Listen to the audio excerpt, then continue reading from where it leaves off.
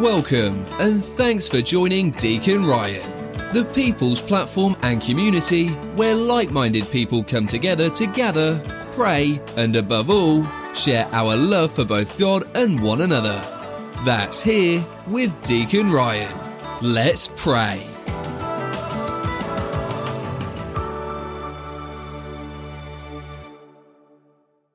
The Lord be with you. A reading from the Holy Gospel according to Mark. When Jesus and his disciples arrived at Bethsaida, people brought to him a blind man and begged Jesus to touch him. He took the blind man by the hand and led him outside the village. Putting spittle on his eyes, he laid his hands on the man and asked, "Do you see anything?" Looking up, the man replied, "I see people looking like trees and walking." Then he laid his hands on the man's eyes a second time, and he saw clearly. His sight was restored, and he could see everything distinctly. Then he sent him home and said, "Do not even go into the village." The Gospel of the Lord. Praise to you, Lord Jesus Christ. I've mentioned my grandmother a few times in my homilies. Now, when she was about 24 years old, she married my grandfather, a God-fearing Protestant, and for 64 years of their marriage, she was a member of our local Baptist church. After my grandfather passed away, Anna and I cared for her until her dementia progressed to the point that she needed round-the-clock care. And one of my ministries was doing communion services in the lodge that she lived at. She loved going to church, and so she would come to the Catholic liturgies. About a year after she moved in, and during one of those liturgies, she put out her hands and asked me for communion. An odd yet not so odd request in an old folks' home. I remember once I received a complaint at the parish that I was going around telling people that I was higher than the Pope. We found out that it was my grandmother who was spreading that. In her mind, if I was allowed to be a member of the clergy and be married, and the Pope wasn't, then surely I must be higher than him. Now, after that service, I tried to be as gentle as possible in advising her that only Catholics could receive Holy Communion, and her response shocked me to the core. She said, "My dear, I am Catholic." I had known this woman for, at that time, almost 40 years. She was the first person to introduce me to Jesus Christ. And here she was in her mid-90s, letting me know that she was a baptized Catholic. As many women did in the 30s and 40s, she had taken on the religion of her husband and had never really shared with anybody, even her own children, what her spiritual heritage was. Even though she knew that I was a convert to Catholicism, I honestly could not believe it. And yet, by the grace of God, at the age of about 95, my grandmother returned to the church after being away for almost 70 years. For the last couple of years of her life, she received communion every week, and she prayed a rosary with my wife Anna the day before she died. Now, why do I share this story today? I share this story because my grandmother's reversion was a miracle. It was miraculous. But it took 70 years for her to return to the church. I can only imagine the number of prayers lifted up by her family. And for many of them, they died without seeing their prayers answered.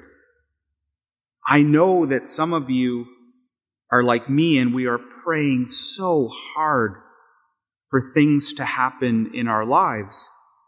Prayers about exams, prayers about finding a holy spouse, prayers for health, prayers for our children to return to the faith, prayers that our Lord will free us from the pain or the loneliness or the depression or anxiety we experience, to mend our broken hearts.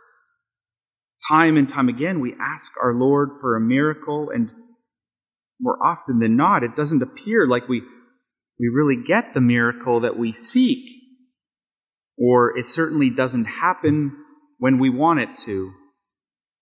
Sometimes it's frustrating because we know our Lord can do these miracles. Scripture tells us time and time again of Jesus performing miracles. And not just the big ones like turning water into wine or feeding 5,000. I'm talking about miracles that were intimate, that were personal, that changed the lives of those who needed him. He cast out demons from a mute man, a young girl, a boy with seizures, violent men. He healed blind men. The government official's son, Peter's mother-in-law, a leper, a Roman's officer's servant, a paralyzed man, the woman who bled for 12 years, the man with the deformed hand. He even brought the synagogue leader's daughter back to life. He raised the young man and his friend Lazarus. And the list goes on and on. All of these miracles happened, and they happened immediately. So why are my prayers not being answered? Why have I not received my miracle? Of all the miracles Jesus performed and that are recorded in Scripture, the one we heard about today is unique. It's the only miracle in Scripture that didn't happen immediately. And it wasn't because Jesus failed on the first attempt. He probably did spit right in the guy's eye, as Scripture tells us. It was a unique miracle because it occurred in stages. And it's important for us to realize that in this one tiny and yet special miracle, our Lord is speaking to us right now. He's telling us that not only are some of our prayers not answered quickly, even miracles can take time. Physical healing, spiritual growth, conversion, reversion, vocational discernment, these often take time. Our prayers can be answered in stages or a long period of waiting, or maybe not even until our Lord comes again in glory or we go to heaven. But if we keep our eyes fixed on Jesus, if we hold on to him and never let go, no matter how long it takes, if we bring the challenges and frustrations of waiting to him, St. Paul reminds us in his second letter to Corinthians, our Lord's grace is sufficient, and power is made perfect in weakness. My friends, often it is only in hindsight that we see how our Lord is working in our lives. Often it is only when we look back that we see those prayers being answered in God's perfect timing. And sometimes it's only in surveying the totality of our lives. Sometimes it's a matter of looking back over decades that we see those times where we can add our own names, our own stories, or in this case, the name of my grandmother, to that list of Christ's miracles. Amen. Thanks once again for taking the time to join Deacon Ryan, the people's platform and community where like-minded people come together to gather, pray, and above all, share our love for both God and one another. That's here with Deacon Ryan.